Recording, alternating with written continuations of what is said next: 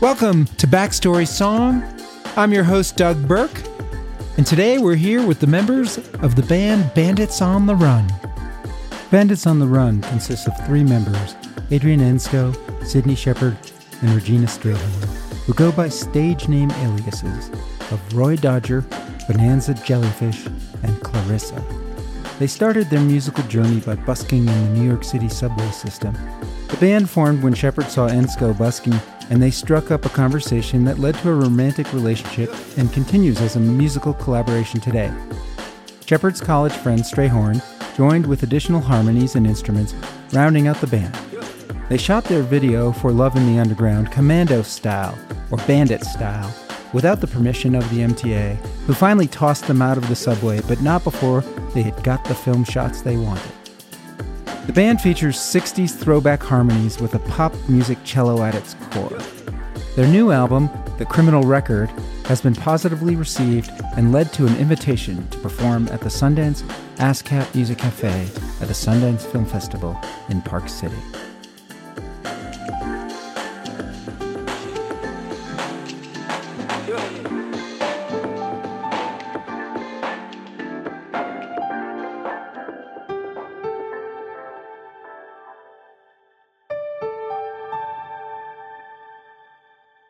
So let me start at the beginning. I'm with Bandits on the Run. Woo! And I just cheered for us. Your members are Roy Dodger. That's me. Bonanza Jellyfish. Hello. And Clarissa. Hello. And do we stay in persona for this, or do you? The thing about the personas is it's basically us. It's like a it's like a heightened version of ourselves. So you can call us by our real names. We'll respond, which are Sydney, Adrian, and Regina. I don't know if I can keep it all track of it all. It's okay. We'll answer to either. Yeah. Well, okay. So can you tell me the background on the names, like why it fits your persona? Yes, I mean, just when we started, the whole thing was kind of like this guerrilla, like immersive theater project idea, which was that we would be bandits on the subway and do like train car holdups in the style of the 1850s, and engaging with this like American mythos of bandits being on the run, but in kind of a romantic way. Right. So instead of like outlaws who are there to harm you, it was like a Robin Hood sort of style thing. Like we're stealing your attention for something. Yeah, like, we're going to bring you music for free. Right. And so, I mean, you have like these sort of legendary outlaws. Everyone has like an alias. So we all decided to create aliases for ourselves. And it all sort of comes from different inspirations. Like my name, Bonanza Jellyfish, is sort of a bastardization of a character from Tom Robbins' book, Even Cowgirls Get the Blues. There's a character named Bonanza Jellybean who I really heavily identified with and liked. So that's how I came up with my... Where'd the jellyfish part come from? Well, this is a long story. Well, my name is Sydney, and so my best friend's dad growing up would call me Squidney. So I like heavily identify with like animals with tentacles, and so yeah, I just thought I thought that was and you know they're weird and mysterious and dangerous. They're like otherworldly weird creatures, which I like.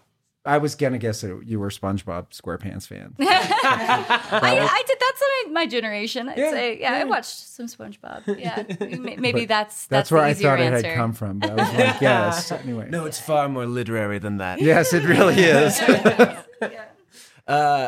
So for me, I guess Roy Dodger, I was kind of like really into this whole like cowboy vigilante kind of identity, and I had been watching all these Roy Rogers videos. I loved that he would like ride a horse and play guitar and sing, and I also really like the Artful Dodger from Oliver, who's like kind of a rabble rouser, someone who's like gonna cause mischief on the streets, and so that was definitely just a conglomeration of the two of them. Oh, and Roy, I like to think of myself as very princely, so okay. Roy in my mind is short for Royal Dodger. Okay, I get it. Yeah. And then for Clarissa, I have no last name because I really kind of like people like Cher, Beyonce, Madonna, where there's just a kind of diva aspect of it. And also Clarissa is alluding to being clairvoyant. And in the Bandits universe, Clarissa is a little bit more of a trickster. She's more like a Miss Cleo or like a Whoopi Goldberg and Ghost sort of figure, where she's more of a hustler than a real clairvoyant. But then there are some times where she actually does have mystical powers. So that's where I got that from. I like to be quite silly and overdramatic, and I think that's part of where that sort of mysterious vibe comes from. Well, I definitely got a Butch Cassidy and the Sundance Kid kind of feel. I don't know if that was inspirational for you guys at all. Definitely. Okay. And then I was wondering if Bandits on the Run was at all a reference to Paul McCartney's Band on the Run song. Oh, yeah, for sure. That's definitely where it came from. I was listening to a vinyl of that album in Los Angeles, actually right around the time that Regina moved to New York. So I knew that we all wanted to do a musical project together.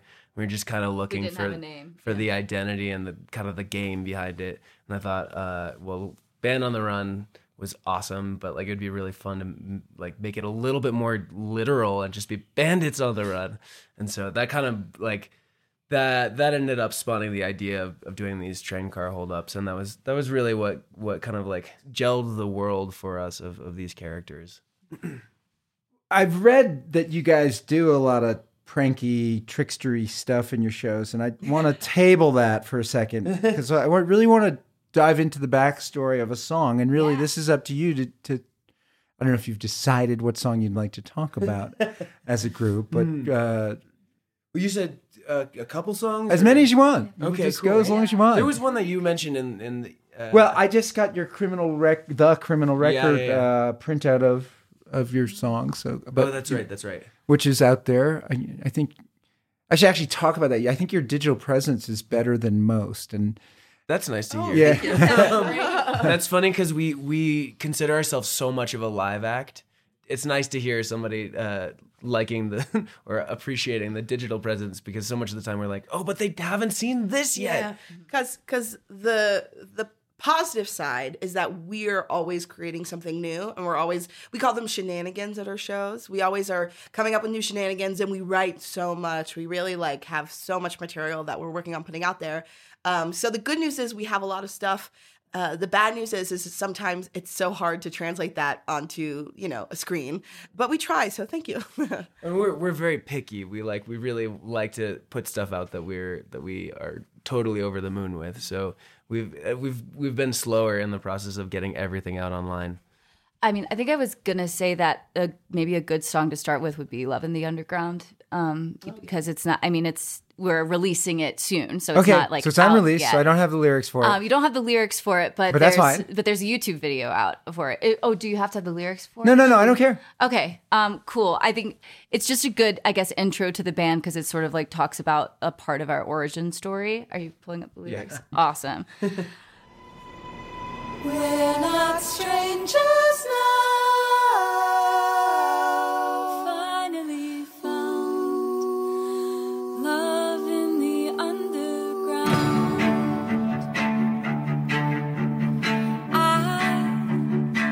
I spent my ticket to ride, going nowhere on a train past midnight. Bright city lights flickering by. I'm dragging my heavy heart onto the platform, and there you are, with the beat up old guitar and a song about to start. Hold my heart, oh, let my weight hang in your hand.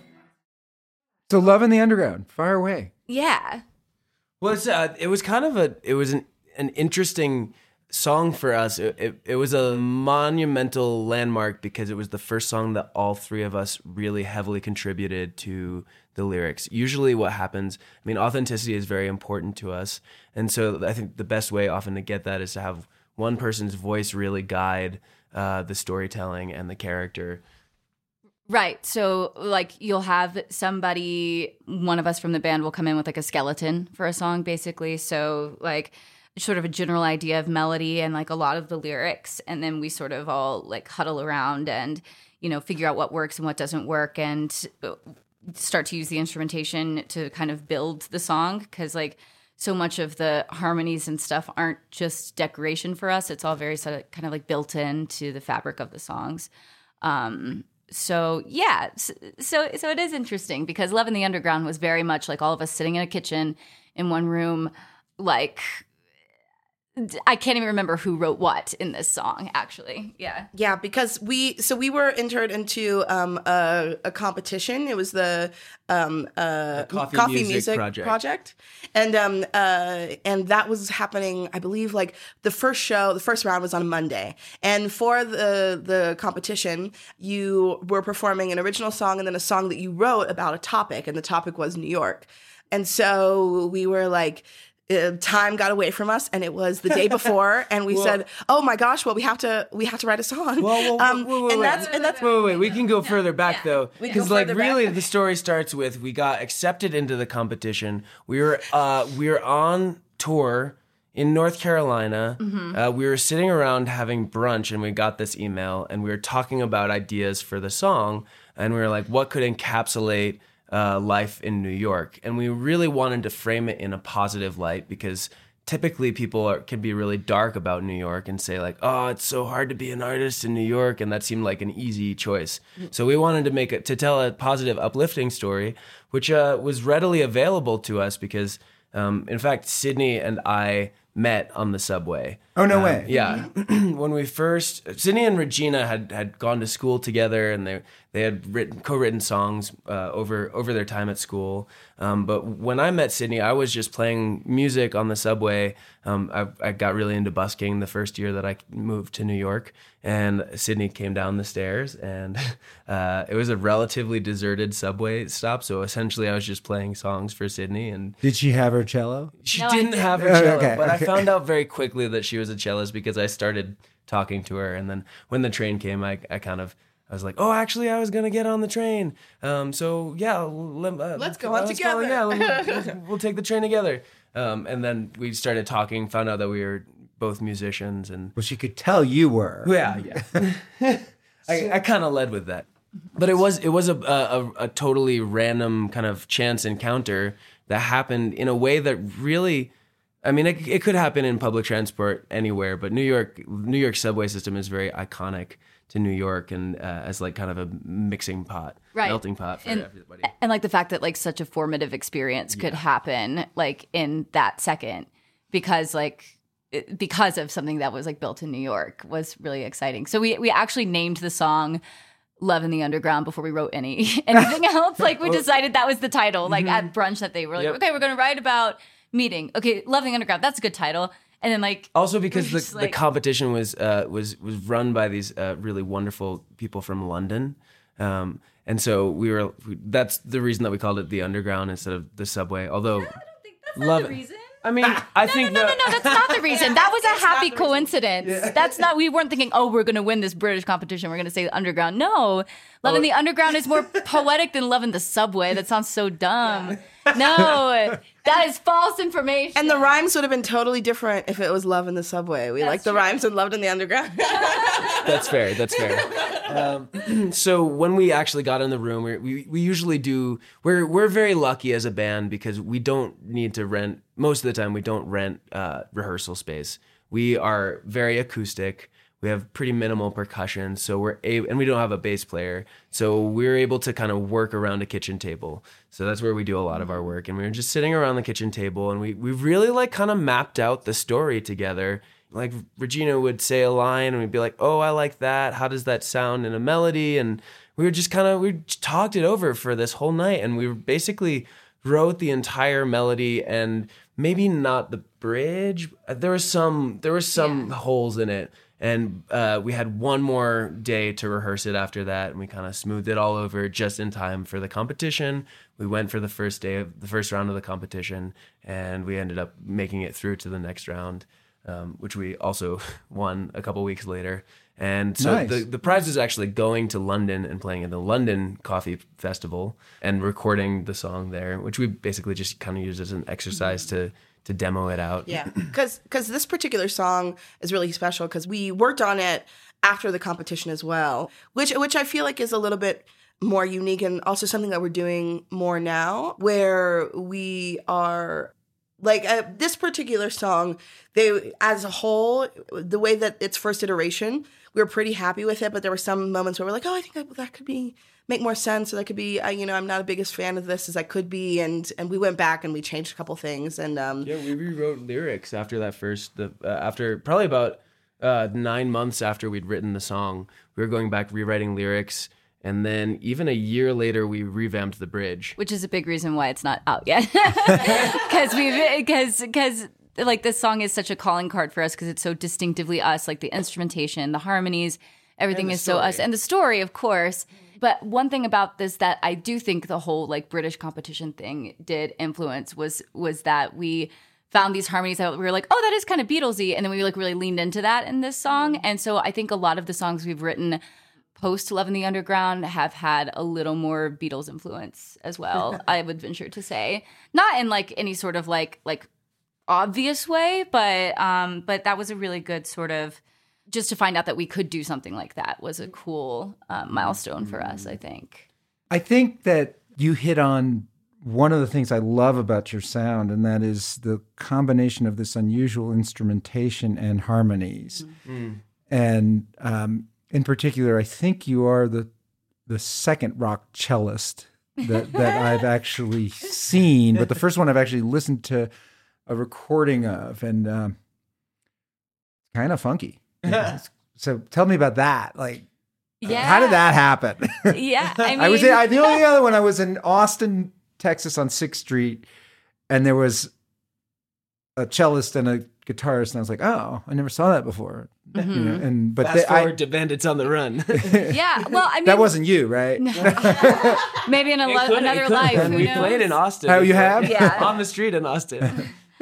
But the funny thing is, I think that it's becoming more of a moment now, like having strings in more rock and folk bands, which is funny because like when we first started playing together, people like assumed we were like a bluegrass band or like a super folky band, which like I guess is just like from the way we look and our instruments. But we've had to like really draw a line and be like, no, we have our own sound, we're our own genre. Just because the instruments look like this doesn't mean that that's who we are. And I don't know, but there's cello baked into a lot of pop and rock songs. You know what I mean? It's just when it's someone playing it live and singing and standing up, then that like really brings that to the forefront, which is unusual. Yeah. And because it's such a melodic instrument, but the way we use it, we also use it as a percussive instrument because for the longest time we didn't have a drummer, and now Adrian's feet are the drummer because he plays a suitcase drum. But it's a bass, and I use it as a bass, but it's a very versatile instrument because it's so similar to the human voice. Like a lot of times it's our fourth band member, like vocally speaking. So it's really an invaluable instrument in the band for sure. Yeah, I have so much artistic respect for Sydney for being able to sing and also play a lead line at the same time. That is not easy, especially without frets. I can't even say that I would be able to do that on a guitar. But I think one of the things that kind of defines us is that we're really just working with what we have as artists, as instrumentalists, and with our voices. You know, we are constantly pushing our boundaries with what we have. But like for instance, we've never really had a drummer, so we've kind of found ways to be that percussion, that rhythm section just between the three of us, whether it's Regina playing the shaky banana and the tambourine, which is those were the chief instruments that you started out with.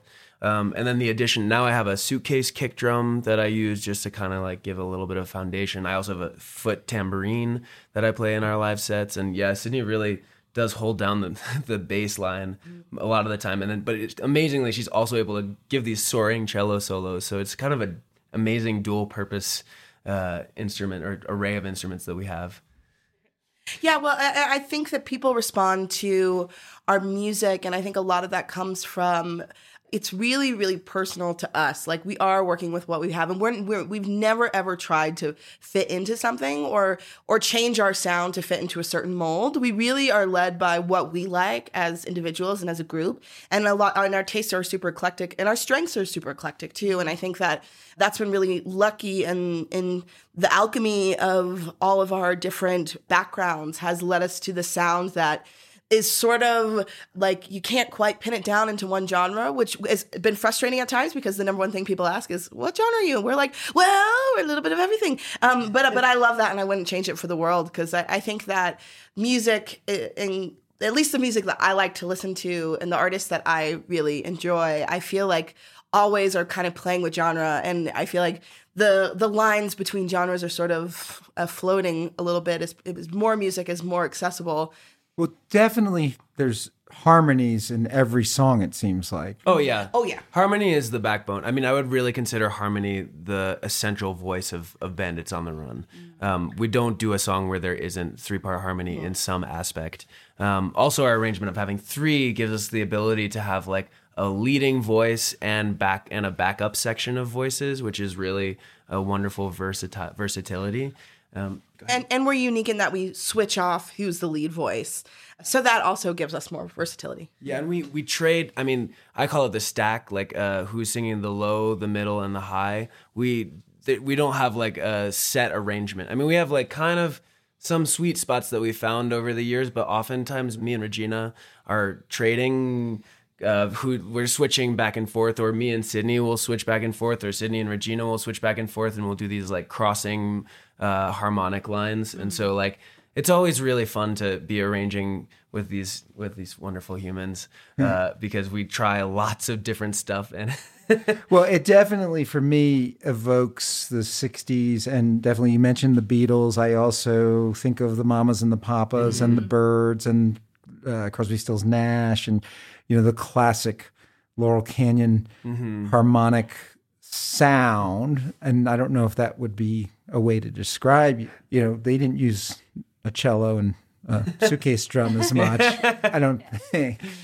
I mean, that was actually a lot of what we were listening to when we started. And in fact, for a while we were playing kind of like more in the vein of like doo-woppy and 50s and 60s totally rock. And I was also thinking Phil Spector produced without the wall of sound. It was like kind of like these Shirelles kind of a lot of we played a Shirelles song when we first started. Yeah, because we were busking in the subway. We were obviously just starting out as a band, so we didn't have many original songs. So a lot of the covers we would choose to do would be things like that, like the Shirelles or. Thank you for listening to Backstory Song. If you like our podcast, you can become a patron at our Patreon page, where you will receive bonus interview tracks with your favorite songwriters and early release access to upcoming episodes. It is only $3 per month, or the price of a cup of coffee, to become a Backstory Song patron. I asked this when you write the lyrics out. I call it the woo-woos. When it's like woo-woo, woo-woo, hoo-hoo, loo-loo. Like, what do you actually write when like some of your songs have the woo-woos? Oh, yeah. Like, name some of your songs that have that kind of stuff. A lot of our songs. A lot of Funky Ghost has like the iconic... Definitely Cowboy on the Run. Yeah. Cowboy on the Run, yeah. Yeah. What do we my favorite new one is we have this song She's the Queen that we've been working on that we have this like ba da da da da da da, which is like that syllable is so much fun to jam out. Yeah, the bapas and the datas. Yeah, they're just bapas. We're like a trumpet section for like 30 seconds in that song, which is so fun. Because I think the uses of la-las, whoa, shananas, like they need to come back because they're super fun. Yes, it's the voice as an instrument, like from the solo, like, instrumental soloist kind of like what Louis Armstrong would do with his with his like vocal lines. He was just kind of like redoing a trumpet line with his voice, and I think that there's a lot to be said for that.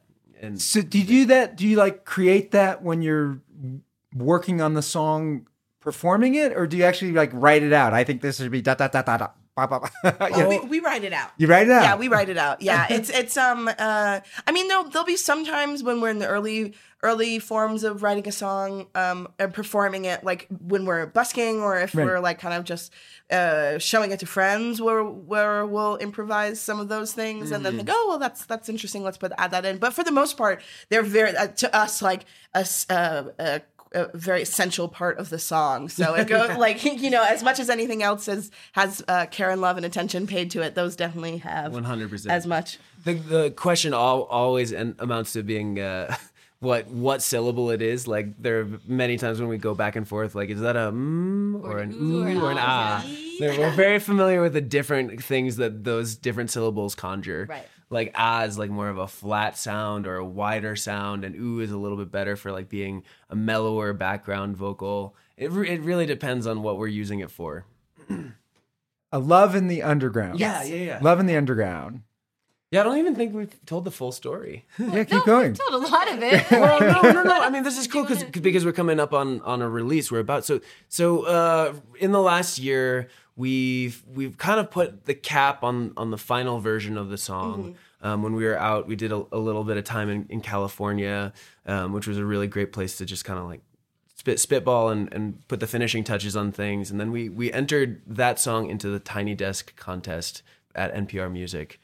We didn't win the contest, but they really liked the song and they featured it. They invited us to play at the Tiny Desk on the Road show. And so that it really has become our calling card for like on the national music scene, which is great because it really does kind of tell our story and our vibe. But recently we were going into the studio to record with our friend and producer, William Garrett. He kind of was able to sneak us into Electric Lady Studios in the Village in Manhattan. And this is an old studio. It's a storied studio because Janis Joplin and Jimi Hendrix recorded there. And the architect who designed Studio A has gone on to do a bunch of different studios around the world and recording studios. We did the whole thing in 1 day or 2 days. And at the end of the second day, William was going to go, he was mixing, I think he was comping a vocal track. And he was like, I need some time. Why don't you guys just go over to the piano and like do a different version figure out a different version of the song. And so we spent probably about an hour figuring out how we could play the song with just piano and vocals. The inspiration was really like, I think maybe I was privy to this with William when you were recording something, but the piano in that room was so great. Yes, and so that was really, so yet again, we kind of ended up writing another version of Love in the Underground, but this one was just with different arrangements because the piano in the studio was so fabulous. And we were like, what if we just did just a really quick take of a version of this song on the piano. And that's what we ended up doing. And we loved it so much that we were like, okay, well, we really have to honor this version. Because it kind of happened in a snap, but it was like, we found it to be really lovely. And it unveiled another side of the story of the song, having a different vibe, having different instrumentation. And so we wanted to share that as well. And honestly, it was really refreshing as songwriters who work with similar instruments most of the time to like sit down just at a piano, which is an instrument we never use, and use only a piano in our voices and see what happened. And it was really illuminating because it was like, okay, yeah, it is a good song. It's not like just the bells and whistles of like how cool it is that the cool instruments that we play and like our stage presence or whatever, like at its essence, like it's actually a good song, which is cool and validating. And like, I'm really excited for people to hear it because so many people are familiar with the other version, like just to see like the different colors that come out when something as simple as like taking down the tempo and changing an instrument can tell just a completely different story. Yeah, so I mean, we're working on the release right now. It's going to be an A-side, B-side of the same song. Oh. Lots of different harmonies and completely different arrangements. The A-side is very up-tempo and bright. The B-side, the piano version, is a lot more melancholy and lonely. And we're excited for that dichotomy to come out in this release. We're also working on a video that kind of goes through both sides of the song. So, and it also, this song is definitely an example of how we're taking our time a little bit more as a band as we go through, which I feel bad sometimes because I know it's frustrating for our fans who come to our shows, and we have so many new songs that we're playing, and they always are asking us, when are they coming out? And we're like, we promise we're doing it as fast as we can, but we really are giving ourselves times as a band now to experiment a little bit more with our songs and to give it a little bit more air as we're recording it, because everything that we want to put out, I think we said before, we want it to be the best version that it can be. So we're really excited with how this song has developed over time, and releasing the A side and B side and the 2 music videos is really going to demonstrate like the different sides of this one song. Well, I think it's fascinating to me that you're releasing an actual 45 that might get played on jukeboxes if they still exist. And I don't know. We hope so. I don't know anybody who has a 45 record player anymore, but I guess they're coming back. Oh, they're definitely coming back. Actually, we have a friend that just worked on a production, a TV production with Sarah Barry Ellis. And the cast present was actually record players. Okay. So vinyl is definitely. I know vinyl is coming back, and I guess you still can put those little plastic inserts in the record and play them on either 35 or 45. You can you can do. They're making 45s now with the tiny pinhole center, so you can do it. You can just straight play out. it on a regular record player. You don't need the little inserts. Thank God. Well, that's wonderful that you're doing that. Now, you touched on something that I ask a lot of the songwriters. When do you know a song is done? And it sounds like this one's been hard. It's a very hard thing. Like, when is it done? Like, do you have to get out and perform it and get the audience reaction? And then do you try new stuff when you perform? Like, do you experiment? I think this answer might be kind of maddening, but I think that when you know, you know. Like, I know it's so cheesy. But for example, we have this one song, Cadillac, that we've been working on for, at this point, a couple years. And the thing is, we performed it, we've been experimenting, and the audience likes it every iteration that we do, and we like it, but we just don't have that,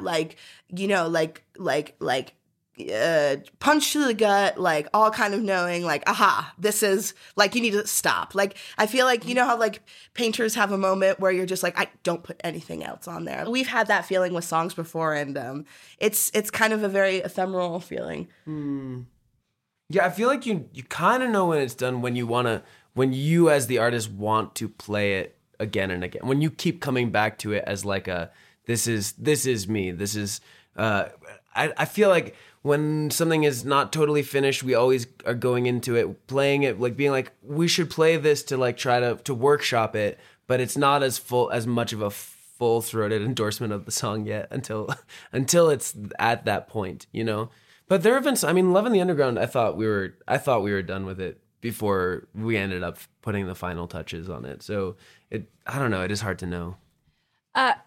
I think it's different for everyone too, and I mean, the three of us are really emotional people, and so I don't like my first impulse was to be like, I know it's done when I cry, like, because I don't know.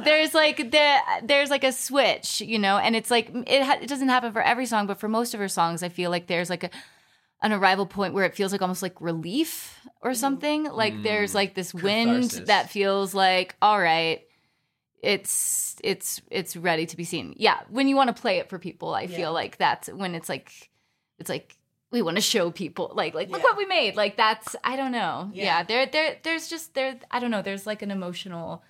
Do you have different types of cry? Like Eskimos have different words for snow. Oh, I have so many cries. I cry I love crying. I cry is that all like the time. A finished song cry? There's a finished song cry. There's like a frustrated, why can't I sing this right cry. There's a why did I write such a hard song to play for myself cry. Like there's a lot. Why is this song so sad? Or the subject material, why is it so sad? Cry. There's a soft, dewy, after it's all done, looking at the audience like, wow, aren't we lucky cry. That's my favorite cry. There's a happy cry? Yeah, the happy cry. Yeah. There's a oh my God, I messed that harmony up again. I have to try again, cry. Sometimes that's just a blank stare though, like I'm dead inside. Backstory Song's mission is to help songwriters and their work get found and discovered so they can make a living and keep on creating great songs. The best way to pay a songwriter is to listen to their songs. Unfortunately, with the decline of radio listeners, songwriters who live off royalties do not make the same royalties they used to.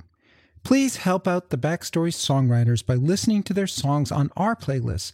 Share Backstory song episodes with your friends on your social media and encourage them to do the same.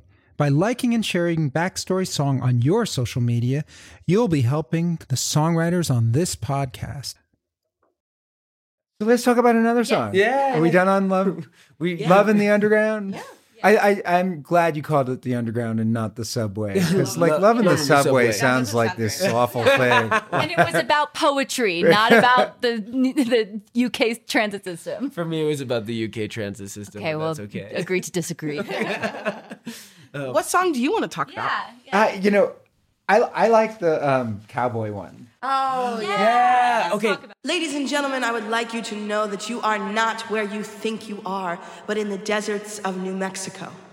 And beneath you is not your floor, but dust and tumbleweeds. If you listen very closely, you can still hear the rumble of the train. Wah, wah, wah. Rivers running through, loving it with you. Inspiration comes like the next day, the next and the next and the next and the next. Nowhere I couldn't go, no one I wouldn't know. Freedom was feeling you way up to the sky. You and I, so secure, crystal clear. That's a great song to start or to go on to because it was one of our earliest first songs. And in fact, you, Regina, aka Clarissa, wrote the lyrics to the song before I even met you. Yeah. So the beginnings of this song, it's called Cowboy on the Run. Before I moved to New York, I was good friends with Sydney, but I hadn't met Adrian yet. And I wanted to move to New York, but like kind of long story short, I was stuck in North Carolina working on a house, and I kept on. It was one of those situations where I had to wait way longer than I wanted to move. And I was feeling really stuck and also in like a creative rut. I just came out of school and I was coming from a time where I was creating every day, and that's like my nature. And so to be in a place where that wasn't happening felt really difficult and a struggle, and it was kind of like life just slapping in the face. And so I wrote the words and the melody and like a couple of chords to Cowboy on the Run, like in the small house in North Carolina, as a way of expressing my frustration, because the song is sort of framed as a romantic relationship where the cowboy has left, but and I don't say this too often because people listen to the song and have different like interpretations of what it means. But for me, when I wrote it, it's about an artistic life going away for a bit, about the opportunity to create leaving for a moment and how that was making me feel very deserted and very lost.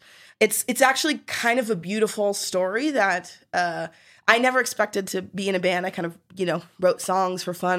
My background is I mostly was writing poetry. And then when me and Sydney were in school together, like we were friends, we were hanging out, and I was like, oh, look, I wrote this poem. And she was like, oh, let's put it to music. And then we ended up kind of having a very easy collaboration. And then obviously that has grown from there. She was like, that song needs a cello. Yeah, yes, absolutely. Yeah, so when I moved to New York, I moved in with Sydney. And then all three of us, we were hanging out in the apartment all the time. I don't even remember the exact moment when I showed it to you guys, but I'm sure that I was like, oh, I have this thing that I wrote. And then we added harmonies, and Adrian made the guitar part so much better, and we performed it in the subway. And it's really funny to think about when the song started and where it is now. It's like, talk about like wanting art to come back into your life. I mean, I like that has happened in a super major way.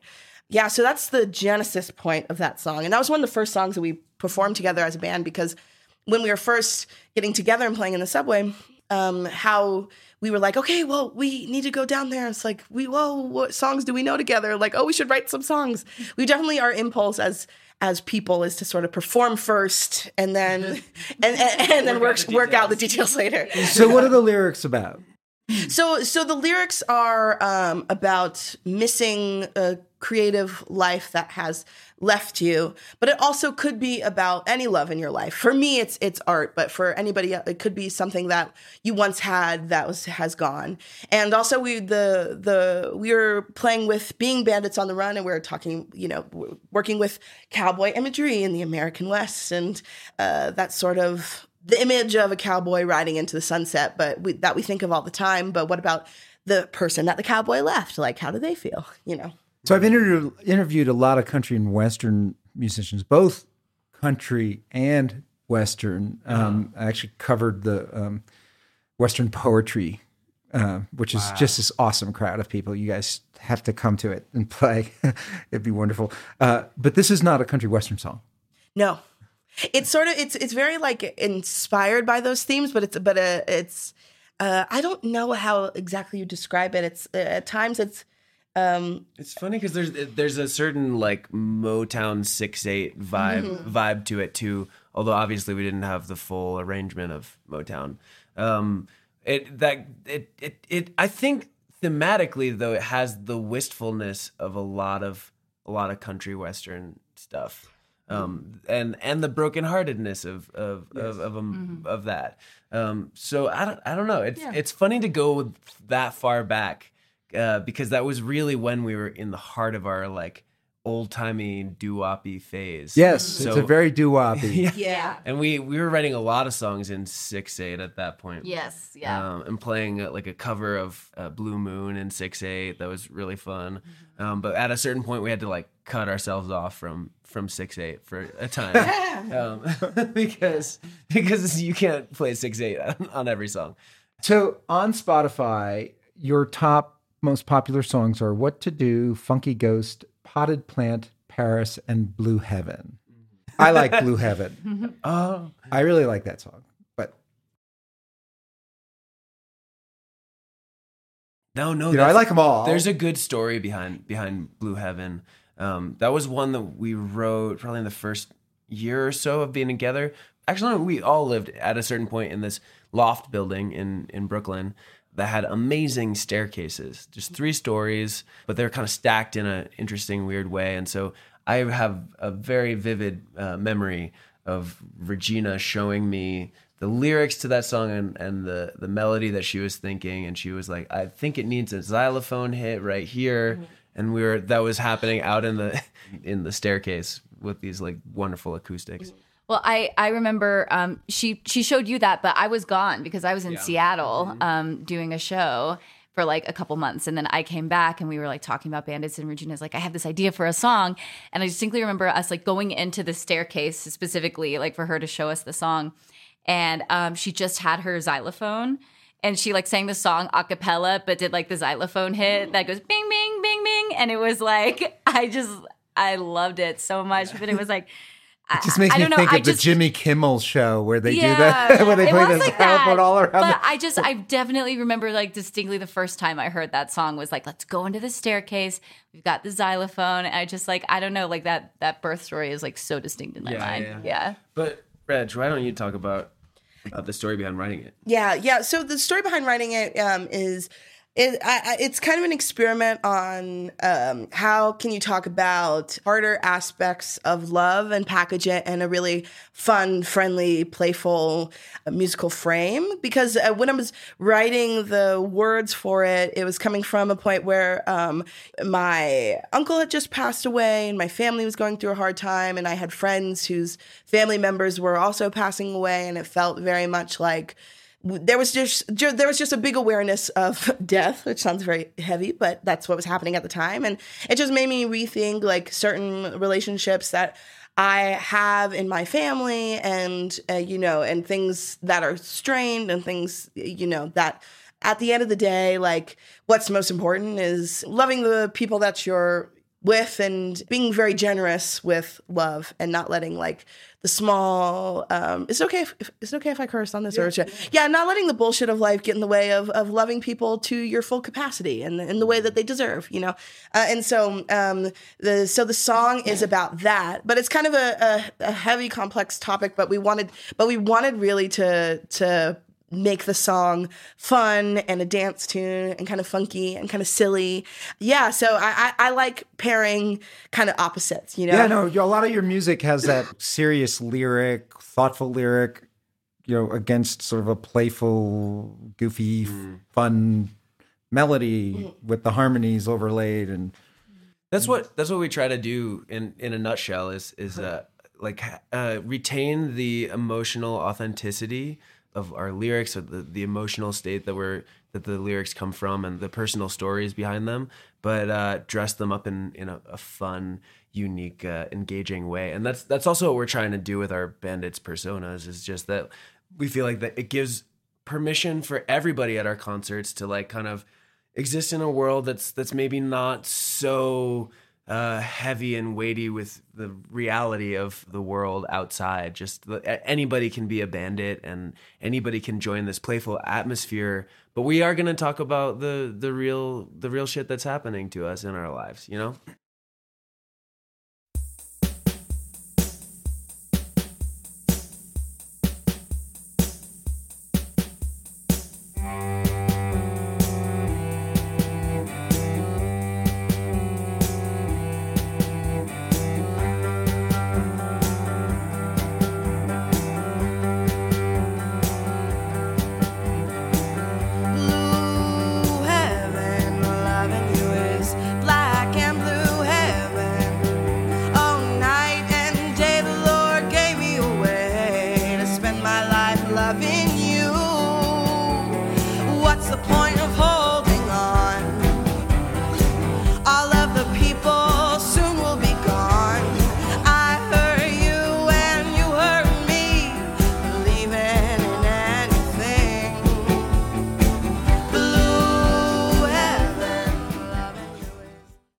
what does Blue Heaven mean to you guys?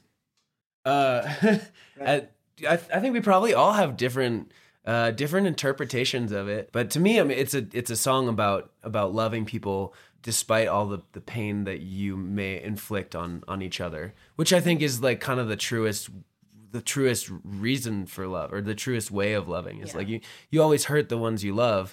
Like the emotional proximity that you have with your friends and family means that people are gonna get hurt sometimes, but you just work through it, and it kind of sums up what we like, all the stuff that we've gone through as a band. We've been through some tough times, but we've always like kind of pulled together and continued to communicate. No, I mean, I think that's great. I mean, I was just gonna say, I think the term Blue Heaven is clever because, I mean, heaven is just this sort of ultimate feeling of bliss, and then you've got blue, which is, there's like a whole genre of music dedicated to being sad called the blues. You know what I mean? So it's like it's those things coexisting, and somewhat oxymoronic. Like yeah, exactly. Yeah. And that's what love is. I mean, whenever you love somebody, it's not true love if you're not willing to be hurt, and sometimes you do get hurt because you're being vulnerable, and that's what that's the risk that you take in order to actually love in a way that is big and bold and heavenly. In order to get that, you have to resign yourself to the fact that this crazy idea of like perfect love doesn't exist. It's like, it's a blue heaven. That's what heaven is. Heaven is a blue heaven. Was this written about a person specifically, or? Yeah, it was written about a couple people. Okay. Yeah. And do they know that? No, okay. Which is funny. But, I don't know, maybe one day I'll send them this podcast and be like, hint, hint.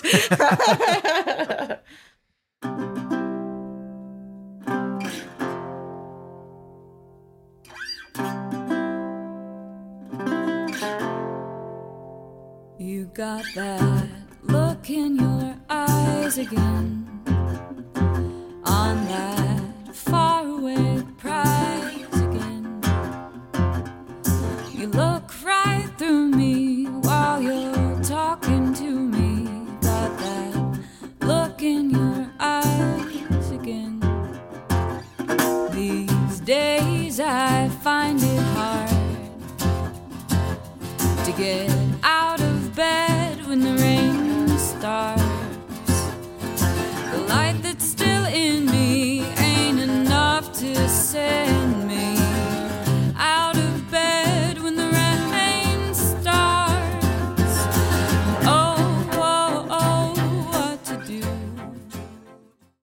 What to Do? That's your most popular on Spotify. Yes. Yeah.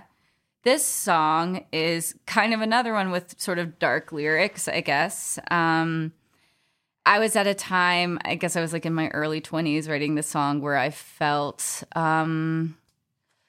very frustrated. I feel like a few of my songs come from a place of frustration, which is strange, but just like feeling a little worn down and unsure of the direction that I wanted to take, and being like not a great person because of it. Like feeling like, because I felt like I was sort of like climbing up a wall and like falling back down again so many times, that sort of damages your generosity of spirit. So this song was sort of like a pledge to myself to, like, when it's like, I'm going to get it right this time with love, no jealousy or spite this time, like get up. It's a song to myself, honestly. I was just like, it's a monologue, basically. Like I like looking at myself in the mirror and being like, I'm seeing this hurt that you're going through, and like, it's not over. It's going to be okay, you know? So yeah, it's a very sort of like introspective thing. But yeah, I mean, I think there was like a bridge in that song when I first wrote it, and then like we like took it out because we decided we didn't need it like that. But it was a pretty fast write. Like I feel like I wrote that song in like an afternoon mostly. And like going back to what we were saying before, that song is one of those songs where like a switch was flipped and we were like, yeah, it's done. And I really love this song, and this song is definitely one that people respond very, very viscerally to. And I think it's because Sydney, like the fact that it is a monologue, it's always so tempting to think like in frustrating moments that you're the only person who's ever felt a feeling. And I think it's really relieving for our audiences to hear that song, because I get people coming up to me all the time saying how much they love it, because, you know, I think people really feel seen by that song. And that's been really exciting to me to hear from people over the years, is how people put that song on loop. You know, it's nice. Well, and going back to like what you said about Cowboy on the Run, like that's how I felt when I was writing this song. But people have come to me with like different interpretations, like that song like got me through a breakup, or like someone told me it was the song they listen to on the subway when the train is stuck to like calm themselves down, which I thought was like so awesome. And wait till you hear Love in the Underground. Right.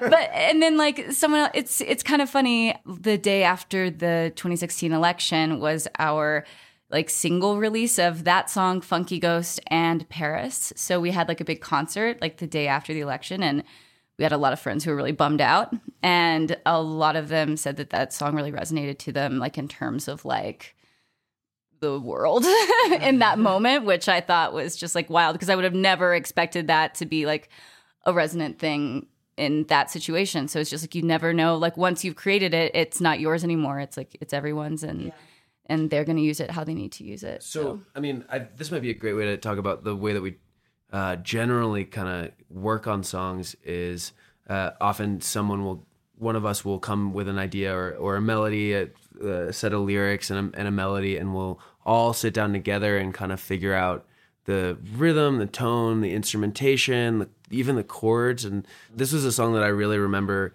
having a simple chord structure originally that kind of morphed into like these different chords that we could play that would bring out a little bit of the darkness behind it.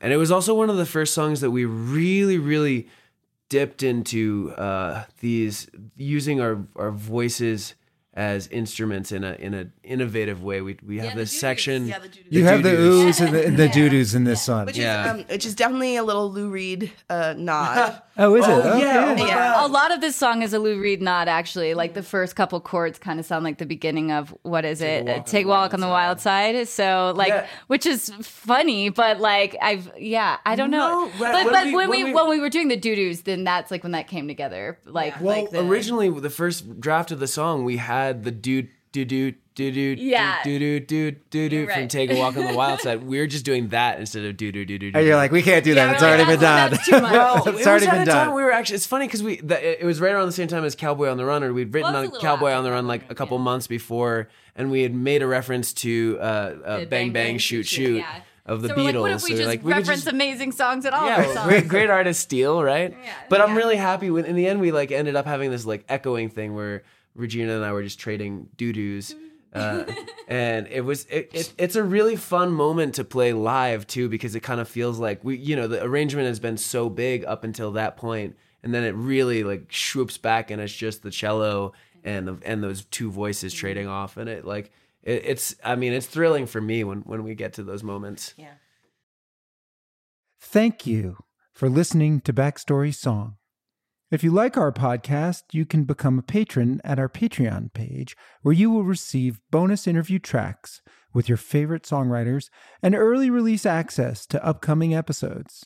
It is only $3 per month, or the price of a cup of coffee, to become a Backstory Song patron. You know what I love about your cello? It reminds me of Tammy Rogers, who I interviewed from the Steel Drivers, and she plays the fiddle, and but when you listen to her, she plays the fiddle like an electric guitar. She does these electric guitar solos, like you do solos, not like classical cello solos. You're making sounds that sound, much more like, a guitarist on a solo.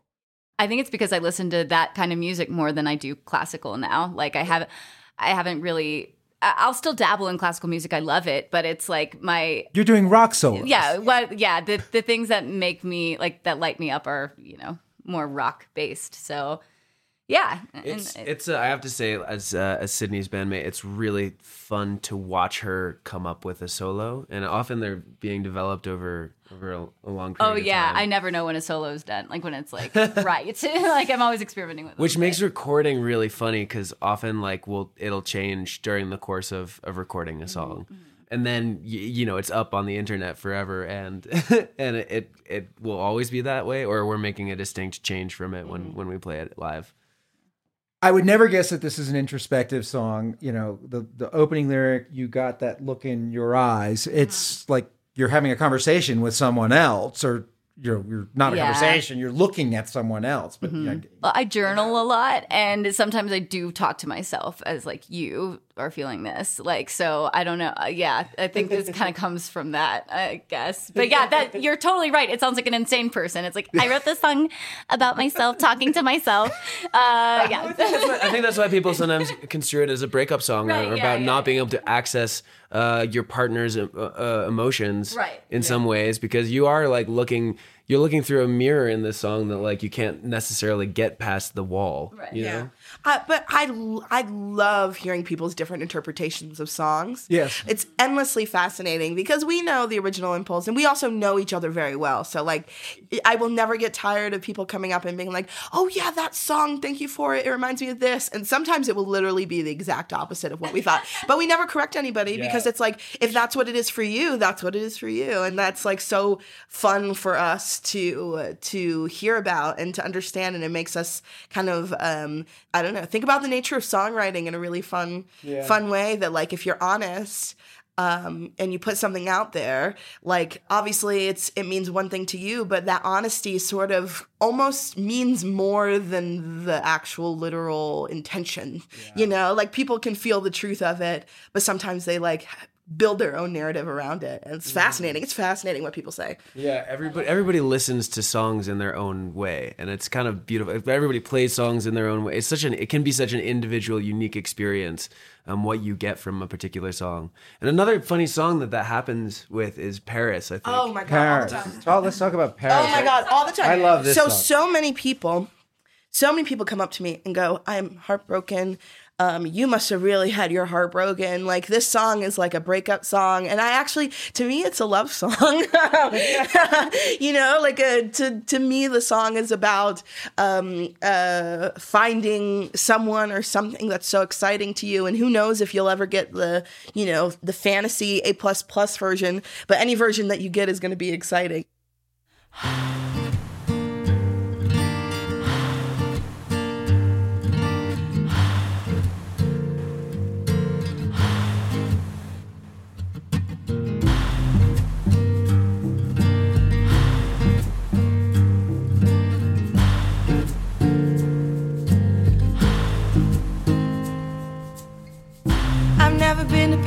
Paris. But you can draw me like one of your French girls. I dream of getting married.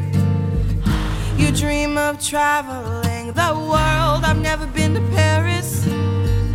But baby, maybe that's alright. 'Cause when I look at you now, I see my own city of light. Hold it steady, camera ready. 3, 2, 1, and I'm dying to expose. We're getting older, getting poorer. If it's something God only knows. I think I love you, I think I know how, I think I want to, that I'm ready now. But according to the script, I need to edit. All I see is I also do want to say, like, something I love about Regina is that she'll bring a song to us and she'll be like, I don't know if the lyrics in the second verse are like any good, like, but we can change them later, blah, blah, blah. And we never do, because we're always like, this is perfect. Like, I remember that happened with Cowboy on the Run, and it happened with Paris. Like, second verse, Regina's always like, I don't know about the second verse. And I'm always like, it's so good. Like, I don't know what you're talking about. Like, I don't know. That's a fun little fact about like something I've noticed about the process. It's just like, surfboard, softcore, breathe. yeah, I know. Like, yeah, because like I can see why you'd be like, oh, is this too like, I don't know, interpretational or whatever? But it's like, it's so vibey, really. I don't know. I think Paris is definitely one of our songs that is the most what's the word that I'm looking for? Like it's one of the most poetic. It's one of the most up for interpretation. It's not direct storytelling, you know. Yeah. So I've never been to Paris, but you can draw me like one of your French girls. Titanic. We love referencing other things in our songs. Yeah. I'm, like, That's from the noticing this. Titanic? Yeah. Yeah, no, we did. Yeah, it's from Titanic, because it's one of my favorite movies. But also, it is kind of an emotional shortcut. Because anybody who has seen that movie, which is most people in America, when you hear that, it instantly takes you to that feeling of like being so in love and being enamored and being like, oh, Jack, like, you know, it's like new love. Well, and vulnerability too. Like in that moment, like if you've seen the movie, you know what's happening. Like she's naked and she's like, you know what I mean? Like that's such a cool thing. Like I've never been to Paris. But you can draw me like one of your French girls. That's so just like I'm here to be vulnerable with you. Like, and I love that. It is an emotional shortcut. That's a good word. Yeah, we know how that ended. A true tragic love story of our time. That's not how our story ended. Because we wrote this song, we were playing it in the subways for years, and then eventually we when we won the Coffee Music Project, we got flown out to London, and we made a stop in Paris while we were there. Oh, you did? So you've been to Paris We have as a now group? been to Paris. Did you sing the song in Paris? Of course. Oh my God. course, They of loved course. it. What's the story you always tell? Yeah. Well, I was actually worried when we were playing it in Paris that people would be confused because everyone's like, you're in Paris now? What you mean? But they loved it. And it's funny now, since we've been to Paris, we've actually been to Paris twice. We've been lucky enough. We love France. But we actually had a discussion where like, can we keep on playing this song? Does it feel untruthful? But now we kind of we'll substitute other songs in a joke way. We'll be like, I've never been to Reno or something. That's the one that William Garrett, our friend and producer, he really likes to sing the song a la like a big band song, but it's called "I've Never Been to Reno." Okay. By the way, William Garrett has his own bandit name. I think we'd be remiss not to say yes. his bandit name is Lucky Jesus. Okay. Yeah. Yeah. Because he looks like Jesus except he has white hair, so he's Lucky Jesus. Okay. He's like the Jesus that got to live to his 50s.